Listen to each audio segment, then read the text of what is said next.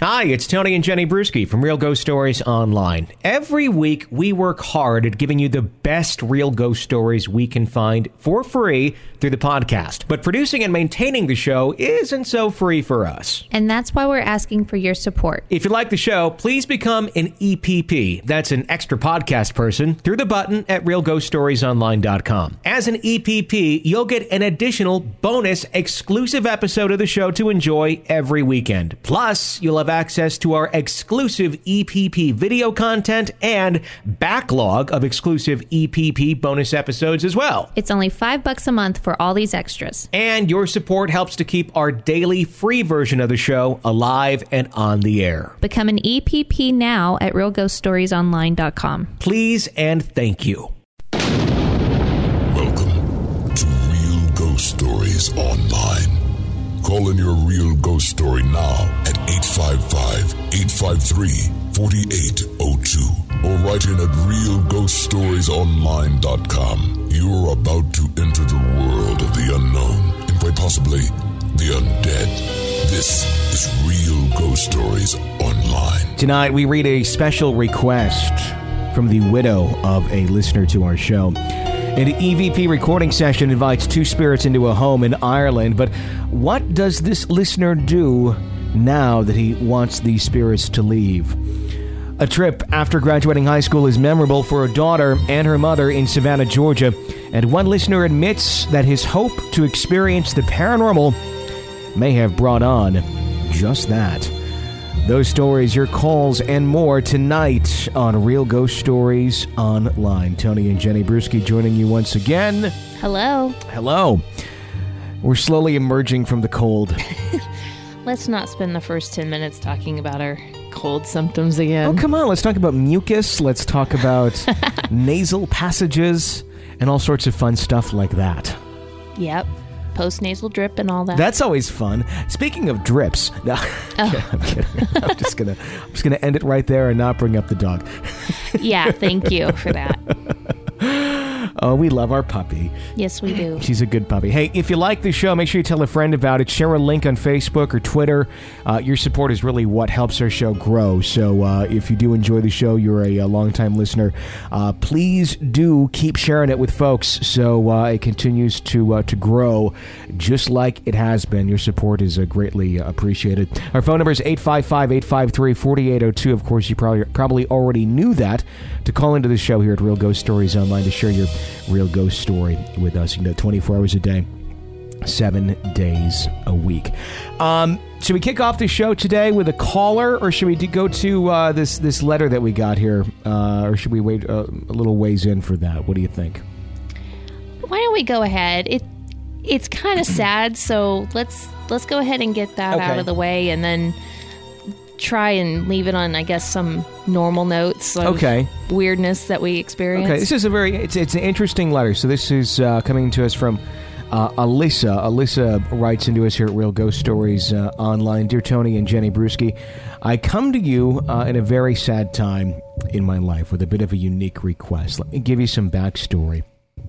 I'm an ER nurse at a fairly large hospital. My normal shift is third, but very often I find myself working 60 to 70 hours a week. I love my job and take great pride in helping people, but it put a great amount of stress on my marriage. Earlier this year, my husband was diagnosed with type 2 diabetes, and a few months back, my brother-in-law found him passed out in a diabetic shock. Ever since that day, it was like my husband was a different person. A once kind and loving man became very distant and on edge. He's very jumpy and always seems scared of his own shadow. I fear I was not there for him enough because of my long work hours, a decision I'll regret for the rest of my life. He became obsessed with the paranormal, and your show in particular. He would listen to you guys with an incredible intensity, as if he was waiting for you to say something that was finally going to release him from whatever mental prison he had put himself in. There was no talking to him when your show was on, period. A week ago on my day off, I was called into work second shift, 4 p.m. to 12 a.m., because another nurse took ill. I made it through a very hectic night, and around 12:30, I pull into my driveway. As I reached to the back seat to retrieve my purse, I saw a flash of bright light in the corner of my eye. I can best describe it like a flashbulb on an old camera. I gathered my stuff and hurried inside. This is really tough. I found my husband unresponsive in his reclining chair. I was not able to resuscitate him.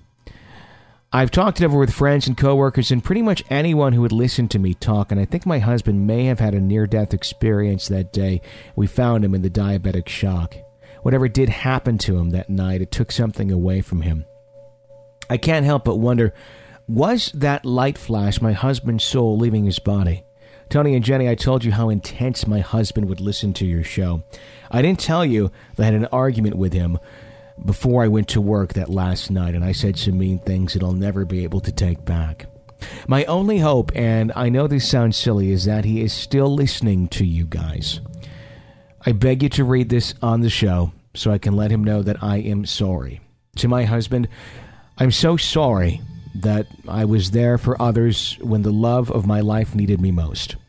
I miss you more and more each day that slowly drags by. I can only hope that you are at peace, but no matter where you are, know that you will not always be alone. I will be by your side before you know it. Catch you on the flip side, honey. Thank you, Tony and Jenny. We just want to express how sorry we are for your loss. And, that's such a touching request to us to know that we were such a big part of somebody's life that you'd reach out to us for that. I kind of think once a listener, always a listener. So hopefully he's still tuning in and got the message. Good news, we are being carried in heaven now.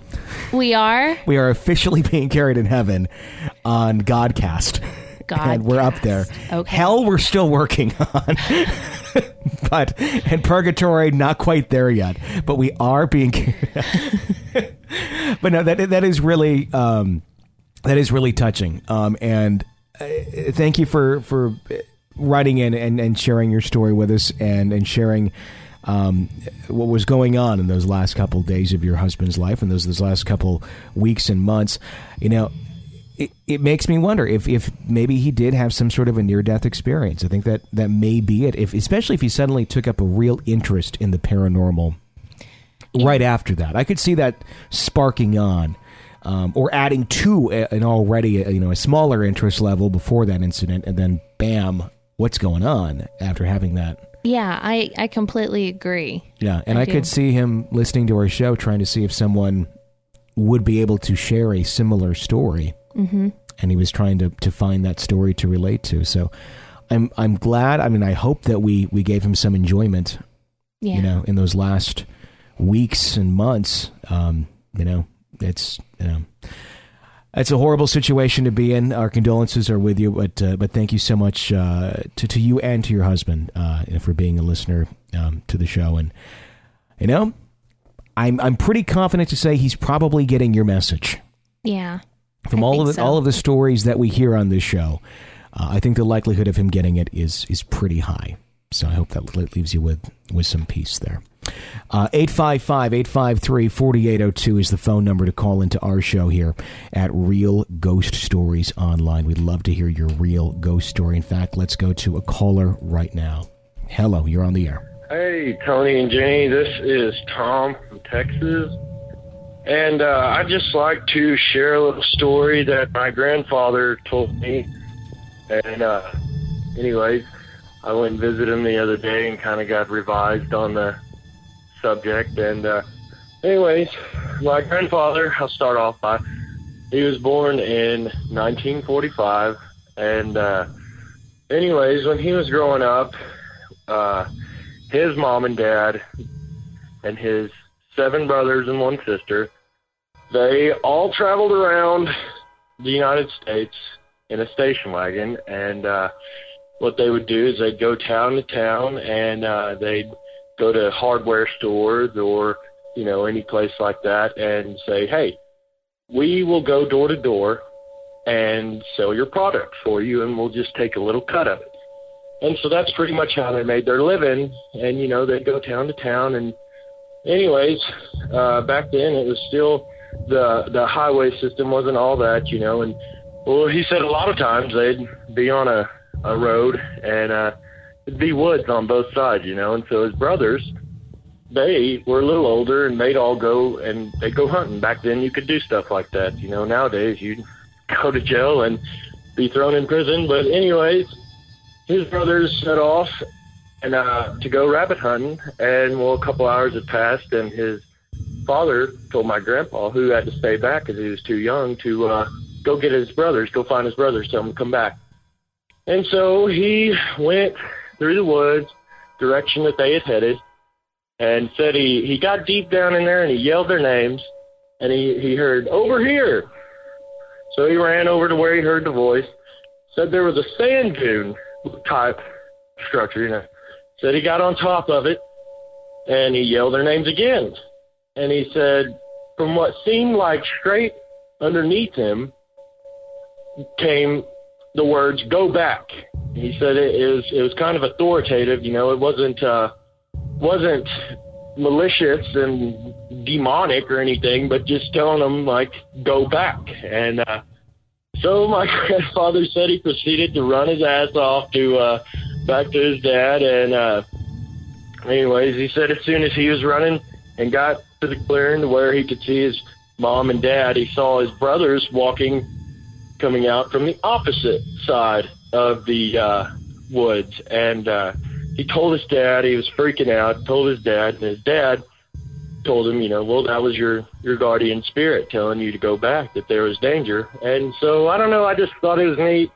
Thought some other people might enjoy it. I don't know. Tell me what you think. I have several other stories, but I'll get to those later. Thanks. Love your show. I think he was the inspiration for the original Clark W. Griswold. You think so? When I heard we were traveling around the country in a station wagon, the immediately thing that came into my head was Holiday Row. Just picturing this family going around the country in a station wagon selling tools or whatever they can get to sell. Anyhow, I think it was probably I don't know if it was a guardian spirit or if it was something that was not to have them there. You know, when I hear something like get back or leave or get out, I mean, what comes to my mind is going back to like Amityville or something where, you know, it's like the dark voice, stern warning whoever it is, get away. A warning you should probably heed, by the way. Well, and he was standing up on a sand dune type thing. It made me wonder if there wasn't something buried under that. What's in the sand? Yeah. Yeah. Very interesting. I mean, I believe it. It sounds, you know, pretty legit as to something that would happen in an odd situation. So thank you for calling in and sharing that story with us. Our number again, 855-853-4802 to call into Real Ghost Stories Online. If you want more ghost stories, you want to become an EPP, that's an extra podcast person. You get bonus episodes sent to you every single week. Get access to a complete archive of past EPP episodes and videos. It's only $5 a month. Plus, your support, it keeps our show afloat and alive. We're like the Walking Dead of ghost shows. It's amazing. But it can only be fueled with your brains. Actually, your $5 donation a month. So you can sign up at realghoststoriesonline.com. So I saw something someday when we make it to Atlanta, and I insist we go on over to Savannah. Yeah. They have, outside of Atlanta, they have zombie tours where you go see the sets that they use, because they film all that there. Yeah, the sets of Walking Dead. That would be awesome. You can see Terminus, and you can go to the town from, I forgot what the name of the town was, but the town where the governor was in charge. Is that a real town that they used, or is it like a built-up town for the movie? I think it's a built-up town, but I'm not positive. Yeah, that's one hell of a set, if that's a set town for a TV show. Well, the prison was a set that they already took down. It wasn't like an abandoned prison or anything? Mm-mm. It was really? That was a set that they put up and took down. Because I read that. I think the town may be a town. Okay. Wow. But I definitely want to do that. I would love to see that sometime. Yeah. Say something else so I can take a sip of water. You know, I need to go back and watch the old episodes. I've only seen since like season 3. And but the thing is now, though, if I go back and there's a character I don't recognize, which is like about 80% of the cast in the first season, won't won't get emotionally attached to that character. I'll just be like, well, you're going to be food for the zombies soon. There's some that have disappeared and popped back up. Really? Yeah. So we should go back. I'd love to go. It's been a long time since I've seen the initial episodes of that show. Anyhow. Continuing on with our real ghost stories today. Bobby writes in, "Hi, Tony and Jenny. Love your show. Bobby from Ireland here. I've been watching many YouTube shows, and I decided to download the EchoVox app off the App Store. My friend in the U.S. told me if I use it, I would have spirits in my home within 2 weeks. So I got real into it and was getting great, clear results for a while. This is an app I have not tried yet. No. I don't think I want to. Is it different than Ghost Radar? I believe so. Okay. Continuing on, I'm intrigued, but I also kind of scared because I might be bored someday. I'm like, yeah, what does this do? As the inventor explains, the home does not have to have spirits in the home to get a reply from the app, as it does a sweep of a large distance. You can ask spirits where they are, and they'll tell you. So one day I just thought I'd try for an EVP in my bedroom. And when I checked out of the PC, I couldn't believe it. I asked how many spirits were with us, and I got a reply saying 2. I got another EVP telling me, I'm going to be part of your life. So every few months, I try to record a few seconds in a sneaky sort of way to see if it's still around. Sometimes while I'm out somewhere, and even while at Mass, and no matter where I am, I always get something, as if it's always watching. So I stopped using these devices and have totally ignored them for months, other than the story. But did put my recordings on YouTube, although most cannot be understood. Some can with earphones, but nobody can deny it is a voice I'm hearing in my home. However, I do know for a fact that they are with me every second of the day, and although they do not affect me in any way, I want them gone. I've even done a long-distance EVP session with a guy in America with amazing results. I've accepted I'll never get rid of this spirit. I've tried sage and prayer many times. The sage works for a few days. I'm Roman Catholic living in Dublin, Ireland.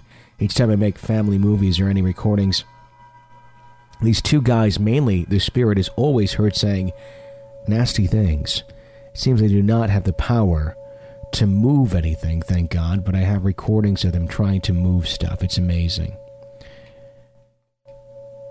This is my recordings on YouTube, and he gives us his YouTube channel name. Can anyone please give some advice? Thanks a lot, guys. And Jenny, I think your input is brilliant. Thank you from Dublin. Okay, I know that this is a serious story, but I just have to say those home videos with the random bad ghost in the background, I think that's funny. But anyway. We're singing happy birthday to the toddler. Gathered around, there's ponies in the background, pink balloons and ribbon, and all of a sudden, you're gonna fucking choke on the cake! Happy birthday to yeah, that's I've not. Did you look at his YouTube channel at all? No, I haven't. Okay. Are you afraid to look at his YouTube channel? I kind of am. I don't know. I thought I'd save that for you. Yeah. Well, you clearly got something. My thought on some of those apps, or really, it doesn't even have to be an app. It can just be a piece of equipment or something that someone's using to communicate, is that it's kind of along the lines of Ouija boards. You never know what the hell you're going to get. And if you're actively asking for something to communicate with you, you have no control of what's going to come through that device. Whether it's a Ouija board, whether it's this app, whether it's whatever you're using. Yeah. So I'm not going to say don't do it, do it. But I'm not doing it. No, and I wish I had some advice on what to do to get rid of that. It's very unsettling that one just flat out said he was going to be part of your life. Yeah. But you know, if it's something that's not demonic or dark, you may just want to try the good old-fashioned route of asking it to leave.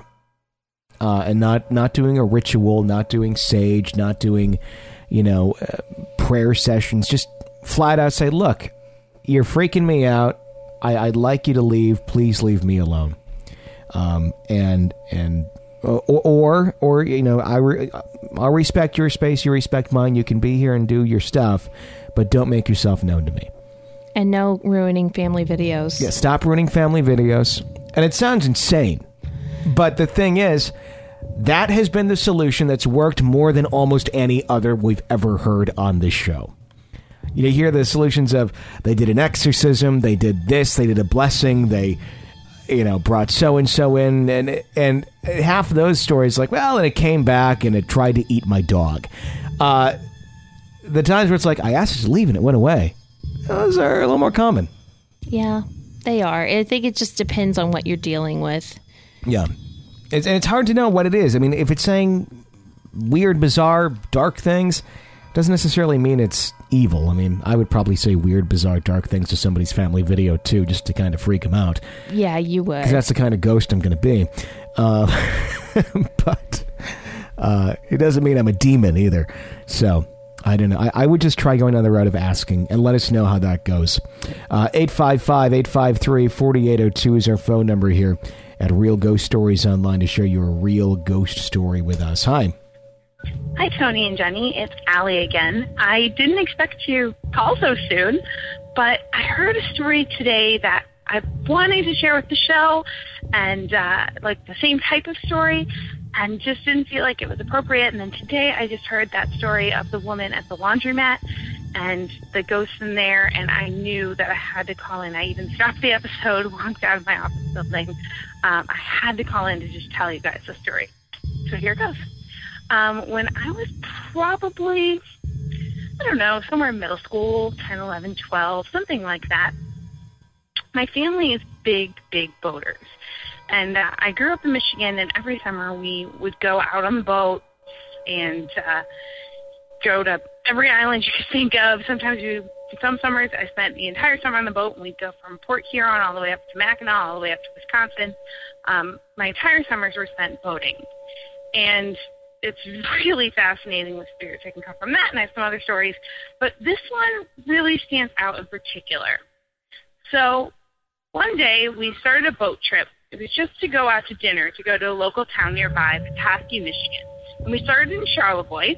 We all got on my dad's 36-foot powerboat, which had a full, kitchen and living room downstairs. And this was multiple generations. So it was myself and my siblings, my parents, my dad's dad, and my dad's mom, so my grandparents, and then my great-grandparents, so my dad's mom's parents.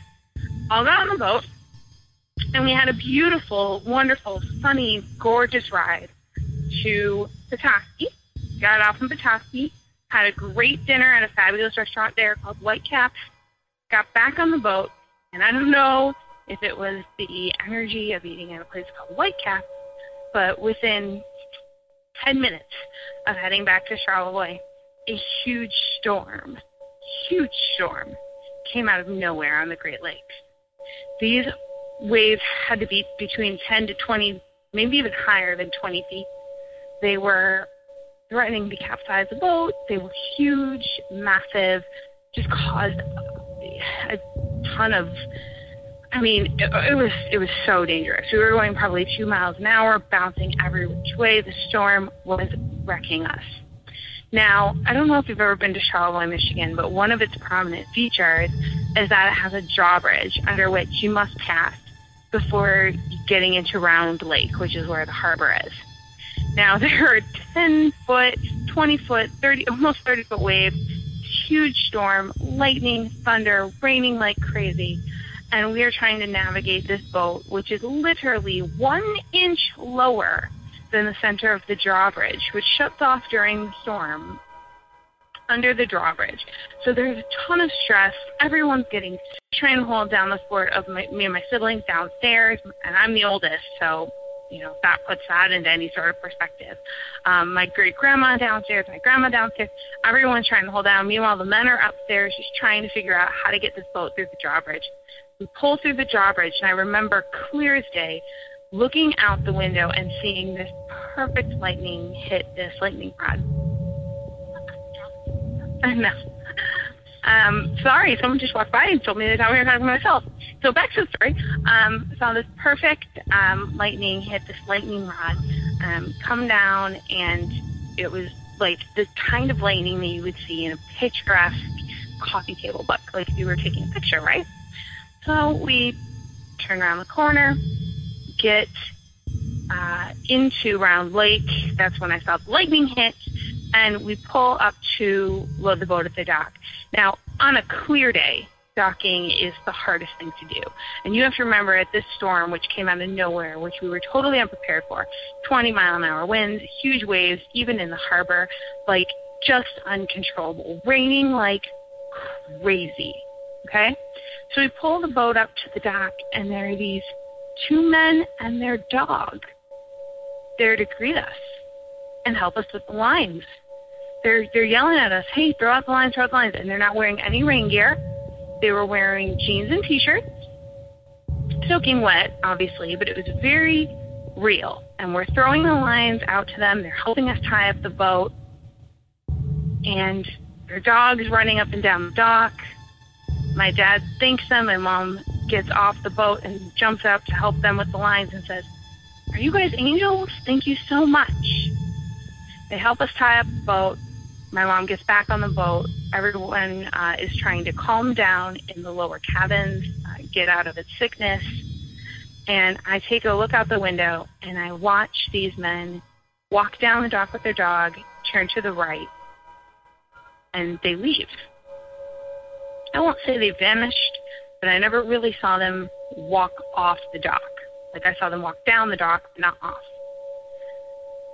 My great-grandfather sits up from being silent for the past hour and says, I've never been through anything like that in my whole entire life.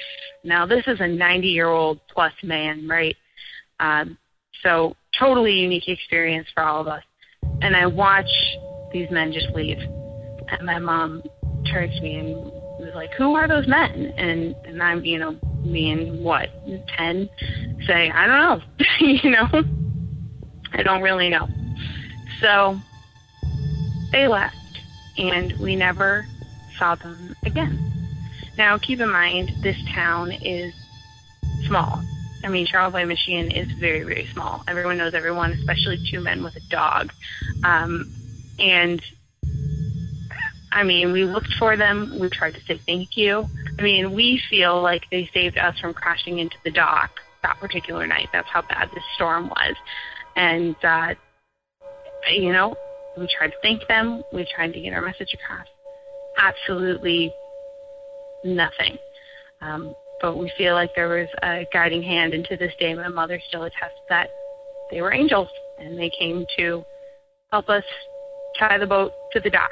And once we were safely there and evacuate, ready to calm everybody down and get to a place where we could evacuate everyone off the ship, things, they were able to leave. They were able to, they've done what they could to help us. So I don't know if that's a ghost story. I don't know if that's an angel story. But after hearing that laundromat story, I just had to call and corroborate this story because it did happen to me, but I never got the feeling, I've been talking to spirits my whole life.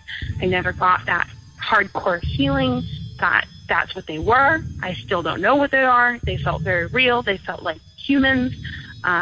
But again, just never saw them again. Nobody, there's nothing to say that they were there. We didn't have any outside corroboration that they were or were not there. But even so, we were able to see them, and then we weren't. Simply never found them again, and we tried to because we feel like they saved multiple generations that evening from hitting the dock. So that's my story, and I hope that you found that interesting and fascinating and possibly corroborates with the laundromat story. And while, again, don't know if it's a ghost story or not, I have so many more. And just keep up the great work, guys. This is a fantastic show, and I'm really glad that I get to call in and share these stories on the air. It's just a cool experience. So thank you guys again for all you do, and I'm sure I'll call back in with more stories in the future. And have a great day. Thanks for calling in and sharing your story. It was a really cool story, and I don't know if it was just cooler for me because I just lived in Petoskey before I moved here. And you probably have seen the drawbridge she was talking about. Every single place she was talking about in that story, so I could totally picture exactly where she was talking about from the Whitecaps restaurant. That was like one of the first restaurants I ate at when I was in Petoskey. It's beautiful, just overlooks the bay there into Lake Michigan, and the boat, the marina's right down the way. You just walk right up to the restaurant, and amazing old. You've seen the lighthouse picture I have. Yeah. That you can see that lighthouse from these windows in this restaurant, and it's beautiful in summer. In winter, it's quite a sight because Lake Michigan. If you're not familiar with the Great Lakes, they can get rougher than the ocean as far as the size of waves and things that these things can produce. And there's constantly just gale force winds going on. There's one of the things that was weird to say every morning, gale force wind warning for Petoskey and Charlevoix harbors. But the ice the water will freeze closer to shore on Lake Michigan, and you will have literally this lighthouse covered in ice. It looks like something from Frozen. I'm not exaggerating. Okay. It really does, because it's beautiful, but it just shows the power of nature and how crazy those waves can get, because they'll still break up onto the ice. Petoskey, Charlevoix, both very old shipping towns. And lots of histories, huge, historic downtowns, just beautiful little places. But that town, Charlevoix, it's a very old downtown. There's some very old boats still sitting there, and so much history, and probably a lot of there's a lot of maritime history and probably a lot of maritime tragedy connected with those towns. Just from people who were going out when shipping was a bit more of an industry in those towns, not because now it's mainly tourism. But when there was, the more the fishing boats that went out as like the only thing the towns did, there was probably a lot of deaths. What lake was it that the Edmund Fitzgerald sank in? I believe it was Lake Michigan. You think so? It was Lake Michigan or Lake Superior. I was just curious what it sailed out of, or where it sailed out of and everything. Not that I think it's connected. It's just while we're talking about the lakes being really, really rough, I was just curious. They're all very, very rough. I believe, is it Lake Michigan? Superior, Lake Superior. It was really close to Lake Michigan. It's close to the area where they connect. Yeah. Okay. But I could totally see it being some sort of a ghost of a sailor or a fisherman or something that was there just trying to help. Mm-hmm. With all the energy in the air, with the storm and all that going on, I can't imagine.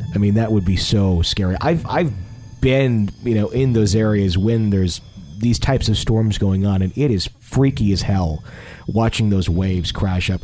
I was at a restaurant that was a bit of a ways in from the lake, bottom story of a hotel, and the view out window is probably about 50 yards from the lake. But the waves were crashing up so hard onto the barrier, it was hitting the windows like 50 yards in of this restaurant. It was something out of like, a movie, like The Perfect Storm is what you can think.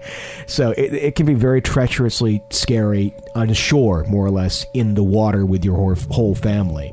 I've been landlocked my whole life, so I just can't even imagine. Yeah, it's quite a sight to see, but I'll have to take you there sometime, because those towns have ghost stories.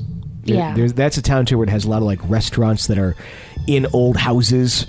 And there's one I used to go to all the time and get Sunday nights. They had like all you can eat Dungeness crab, and me and my friend would go there and just called it Crazy Crab Night. And it was amazing. Great towns. I'm sorry I was going on a little bit too long about how much I love those areas, but they are beautiful in summer. I left because winter was just a little bit too harsh for me.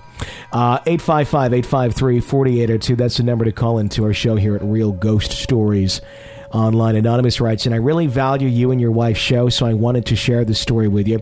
I really don't know how to tell anyone else because the people that I thought I trusted just laughed at me. In June 2011, my mom and I went on a Savannah, Georgia. We loved the rich history and the beautiful scenery, so we decided to get out there for an extended weekend. I just graduated high school, so I felt excited to get out of town for a bit. When we got there, we were beat. My mom made reservations at the Foley Inn, and it was a gorgeous hotel. I knew Savannah was haunted, but my mom had not told me the specific hotel was extremely haunted. She knows I'm scared to death of this type of activity. She loves it, so she figured she could get away with that. Boy, she has a lot of making up to do. It was around 6 p.m. when we walked in, and I went to look around while my mom checked us in. I wandered about until I saw the garden. I was instantly captivated by the color and descriptive landscaping. I walked around, smelt the flowers, and sort of just let go in the garden. As I heard my name being called, I turned around to greet my mom when a man propped against the gate was staring at me. He was standing about 8 or 9 feet away by the entrance, but I didn't think anything of it. I thought it was odd that he had a top hat on and his clothes were aged from the 19th century. I smiled at him and he tipped his hat to me. Since I was in a hurry, I never really saw where he went after. I greeted my mom and said sorry. I was so involved with the beautiful garden. There was this cool guy dressed from the 1900s out there, too. He was nice. She gave me a weird look, but I thought maybe she was just getting impatient with me. I picked my stuff up. I was so excited when I found out we were staying in the garden room. It was so beautiful. It was all white with a beautiful, ornate vintage headboard. I set my stuff down and looked outside to see the same gardens as before. I didn't see the man, but figured he went back to his room, too. We settled in, ate dinner, came back for an early bedtime at 9 p.m., woke up later around 2:30 a.m. to a knock at the door. I was a little muffed that someone would have the audacity to knock this early, but when I answered, no one was there. I went back to bed, woke up at 8 a.m. to have breakfast with my mom. We were planning on exploring that day, so I remember I ate a lot when the hotel manager asked about our first night. I explained the knocking. The manager looked at me weird and told me the housekeeping goes home at 12 a.m. and the staff usually stays at the front desk if they stay overnight. Even then, she said, they would wait until morning to relay the message. My mom and I thought this was strange, but finished our breakfast without the mention of it again. After a whole day of shopping and sightseeing, we were ready to hang our feet and have some sweet tea. We dropped the stuff off at our room, walked down the street a ways to a little cafe. We enjoyed the company of some locals and asked us where we were staying at. We told them the Foley Inn. And one older woman turned around and gasped and said, "The Foley Inn?" Stunned at her response, I remember just nodding my head yes because she shocked me. She replied to my mom with a nod, "You know about the mister that haunts that place, right?" So cliche, right? Sounds like any old horror movie, but I promise you and Jenny that this is 110% real. My mom and I looked at each other, back at the older woman, and replied, confused, "No." She went on to tell us about how in 1987 they had to renovate the B&B and found human skeletal remains. It was rumored to be a businessman who mysteriously vanished. She then continued on about how it's believed by staff and locals that this mister haunts the place.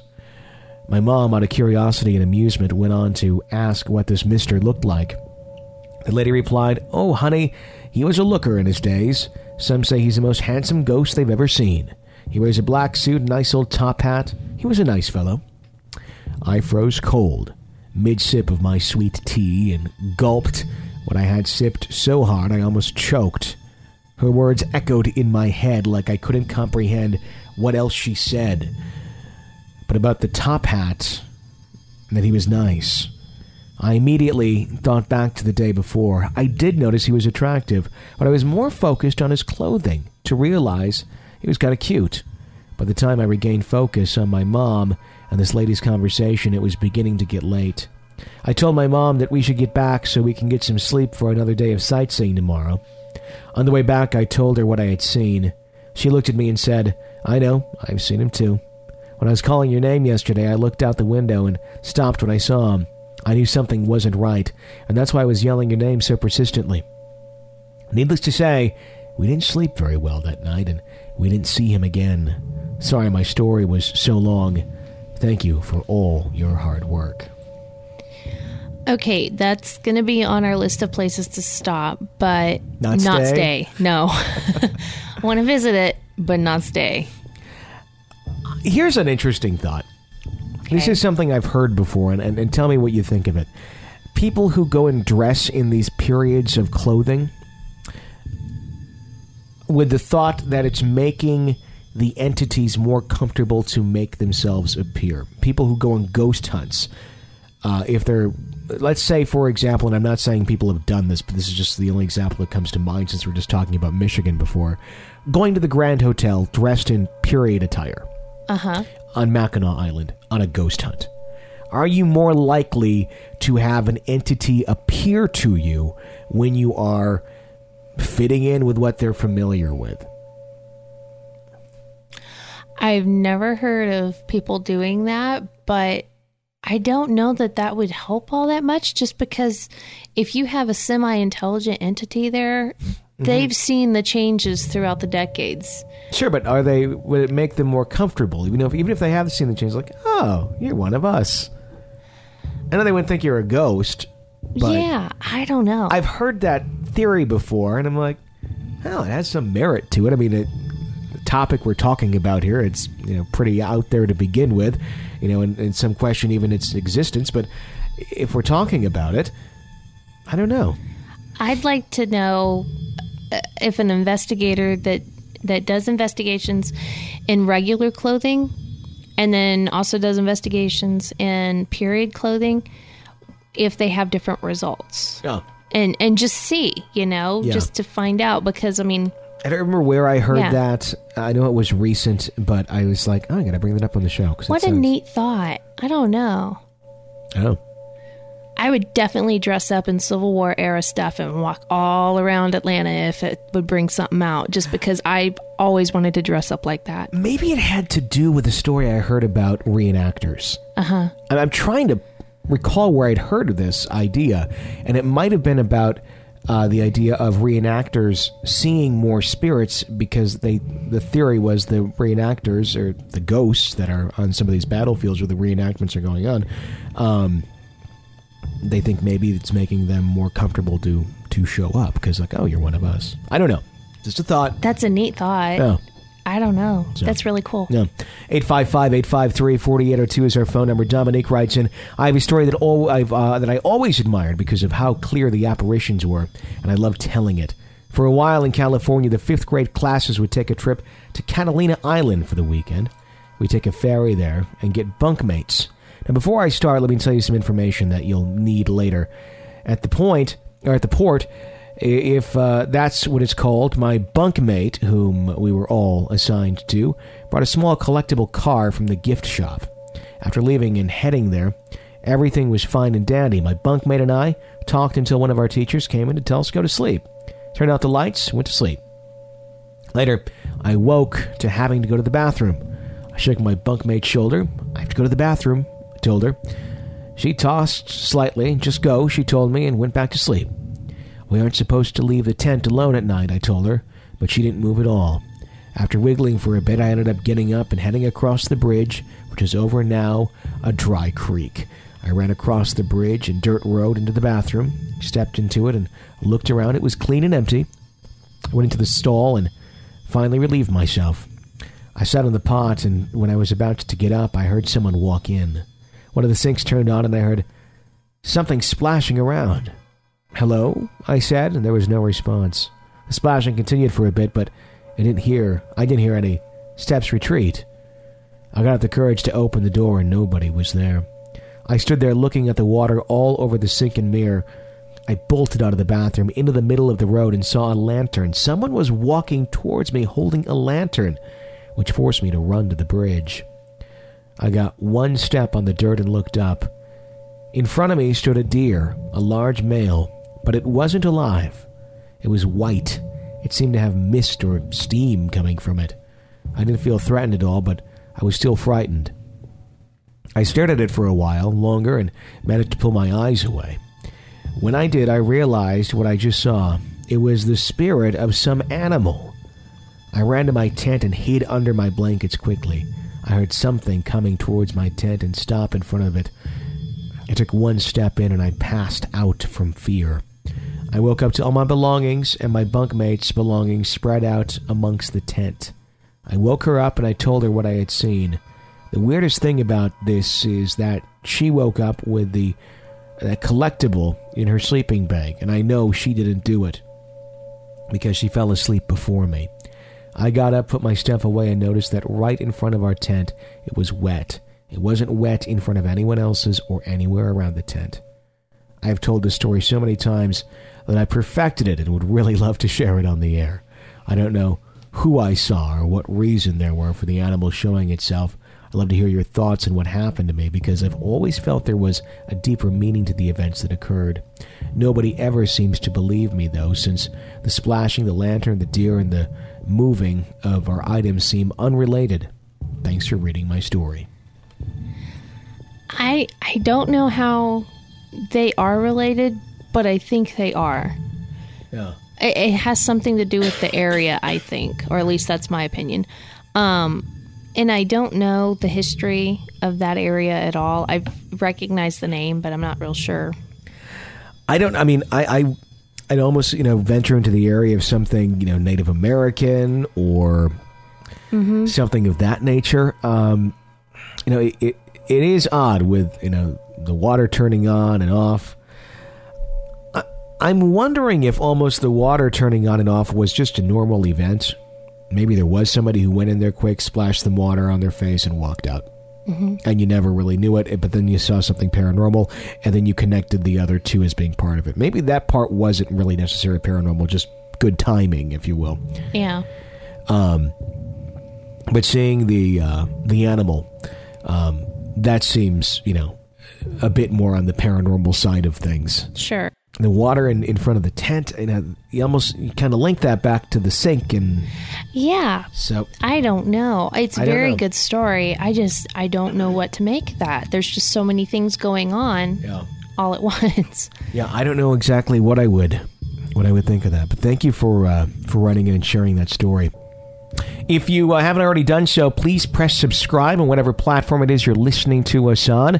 That way you won't miss any episode of the show, and help us grow our community even more. So make sure you do that if you enjoy the show. Ryan writes in, one night I was lying in bed talking to my wife. We had been conversating for a few minutes when I heard a strange creaking noise.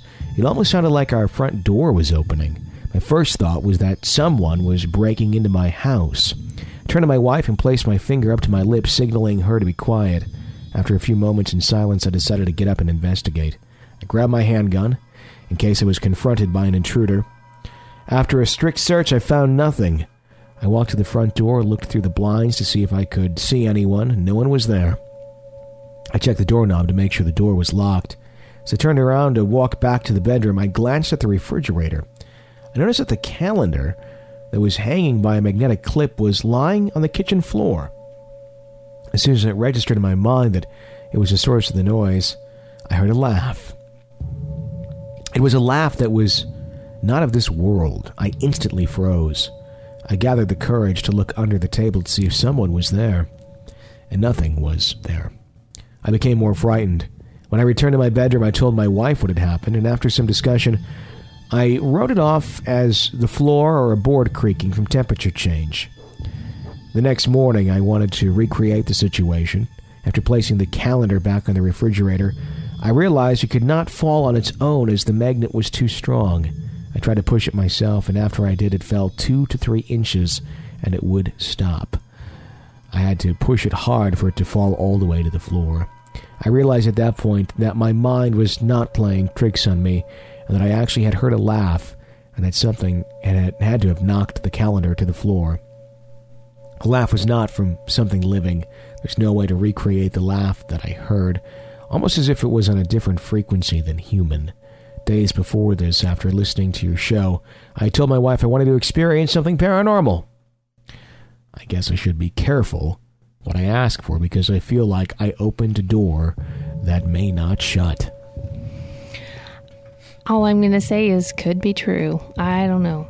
Could be true that he opened that up, and that's why when I phrase things, I'm very careful on it. It's like, Yeah. I'm not really wanting anything to happen. I'm intrigued, but I'm not wanting anything to happen. I could also see some way for the wife to pull a huge prank on the husband. Karen, stop listening to the show so much. Stop listening and pay attention to me. Yeah, I could see that too. Thanks for writing in and sharing that story. 855-853-4802 is our phone number here at Real Ghost Stories Online to share your real ghost story with us. Hi. Hi, Jenny. Hi, Tony. It's Deborah Ann Cullen from Ruislip in England. I've just had to pause your podcast from the 17th of November talking about the kitty cats and mounting and whatnot. Well, I've just been dealing with that with my puppy, my Sheltie puppy Stumps, and it's basically a dominance thing. I didn't know that it could go through the breeds, through the different species of animals, but, well, I suppose it can. But also on the sentimentality and the intelligence of an animal. I mentioned before, Wharf Dog, you played her story maybe a week and a half or two ago, and she had left me the sliding marks in the mud. Well, when I had to leave Wharf Dog during our trials and tribulations, I also had to leave Belle Cat. She's a tuxedo cat who's now about 8 years old. I had to leave her with my good neighbors at the time, and she'd already kind of adopted their home. Roger and Scylla were their cats, and she just kind of became part of a trio, and they were good enough to keep her for 4 years. They weren't able to keep her for any longer, and God bless her, she was able to come back to me. And what a blessing it was. It's great having her back in the house, and now we've got the kittens as well. But I can tell you for fact that when I had to leave Belle 4+ years ago, I would go back to the house where she was still kind of popping in and out, and I would mentally project to her what was going on, that I had to leave her behind. And I would cry, and I guarantee you she would lick my tears. And again, for 4 years, I once visited her at the house that she'd gone to adopt, and it was nice to see her, but she wasn't too attached to me. And then suddenly when she came back to me, she didn't mind a new dog. She didn't mind a new home. She doesn't mind a new kitten now. She puts up with being chased. It's all very good. That cat knew, I'm convinced, that she and I had to be separated for a while, and that we would be joined again together. I'm convinced of it. I'd swear on my life. In any event, I hope that it warms the hearts of any other animal lovers who have been put in that situation in the past. Your animals know. It hurts. It hurts like nobody's business, but golly geez, they know. In any event, y'all are absolutely stellar. Hope you're feeling better from your colds. And keep up the great work. Loving you from England. Bye. Thank you so much for your call. You know, we've talked about Lena, our border collie, on the show, but 2 weeks before we got Lena, we got real brave and we got a kitten first. Mm-hmm. And he is named Bubbles after one of our favorite characters from Trailer Park Boys. Mm-hmm. And so we have Bubbles and Lena here. We got them within 2 weeks of each other. We've had them both about a month now. Yeah. And they love each other. They play together, but I don't know how much mounting will go on once Bubbles is big. It's always a sign of a good call when the first thing the person says in an English accent. I was just listening to your show and had to pause. You're talking about animals mounting each other. That was great. Oh. That was great.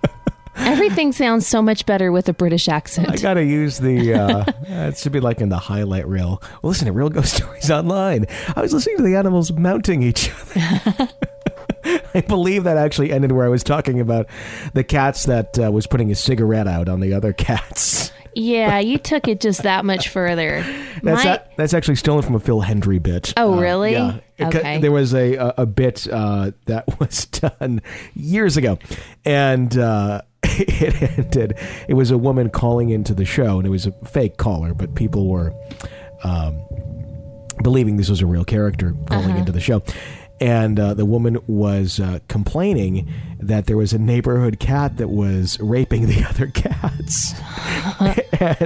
and Phil was trying to explain that cats don't rape each other. It's how cats do it. And she's like, no, he was pushing her down, and then he put the cigarette out on her. Oh, wow. It was so freaking bizarre, but hilarious, just because it's, cats. So, anyhow.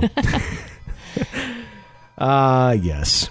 But yes, Bubbles and Lena. Mm-hmm. Animals, I think, do have some sort of a psychic ability. Yeah, they do. I think they tend, I don't know if it's psychic or it's just a sense that that we don't have. Yeah. And they tend to, know things, before us for whatever reason, Yep, they do. On certain levels. One more caller before I wrap up the show for today. Hi. Hey, Tony and Jenny. This is Green Kingsley coming from Sedalia, Missouri. Recently in your last podcast, I heard a young gentleman, I suppose his name was Ruben. Anyway, he was talking about pressure on his chest, what felt like a cat, and then, of course, later what he surmised was his dog, only to find that it was not his dog. Well, anyway, I'm assuming, from what I know, that this was not anything necessarily paranormal, but perhaps astral projection. When the spirit tries to return to the body, oftentimes there will be a pressure. Some people will confuse this with sleep paralysis. But in this case, given how Ruben explained the situation, I can't help but think that this was a sort of astral projection. And when this happens, one of the strongest things that one can do to make sure that they're safe is ground themselves before they fall asleep.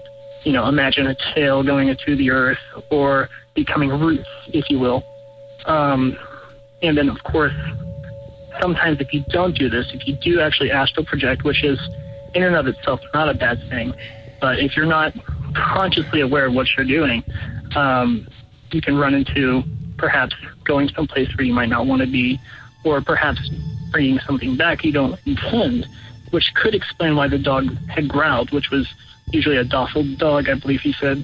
Anyway, I hope this helps, and especially for the young caller, because it can be a scary experience. But anyway, good luck, and thank you for the show, and I'll pick on you guys later. Want to work on some astral projecting? No, I don't think so. I think that'd be kind of freaky. I just want to stay in my bed. It's one of those things I don't really want to experiment with. No. I don't even know how you do that. I don't want to know. Nobody tell me. Yeah, it's one of those things where when you talk about grounding yourself, I'm like, what do you take, a copper wire and like wrap it around your tooth or something? No. I totally get his reference to grounding. Sure. Because that's something that sensitive people and empaths should do on a regular basis to kind of level their energy. Mm-hmm. And one of the best things that they say to do is to like go out, walk in the grass with no shoes on, and imagine roots going from your feet into the ground and grounding yourself. They also say cats are really good for grounding, that you petting a cat somehow balances that energy. So okay, that's your useless bit of trivia on that for the day. I was going to somehow connect foot fungus to fungus in the grass of like a mushroom or something, and then mushrooms pop up. Letting the two connect, and that's where Smurfs come from. Growing a hybrid foot fungus mushroom that you could put on a pasta dish. That sounds awesome. That's disturbing as hell.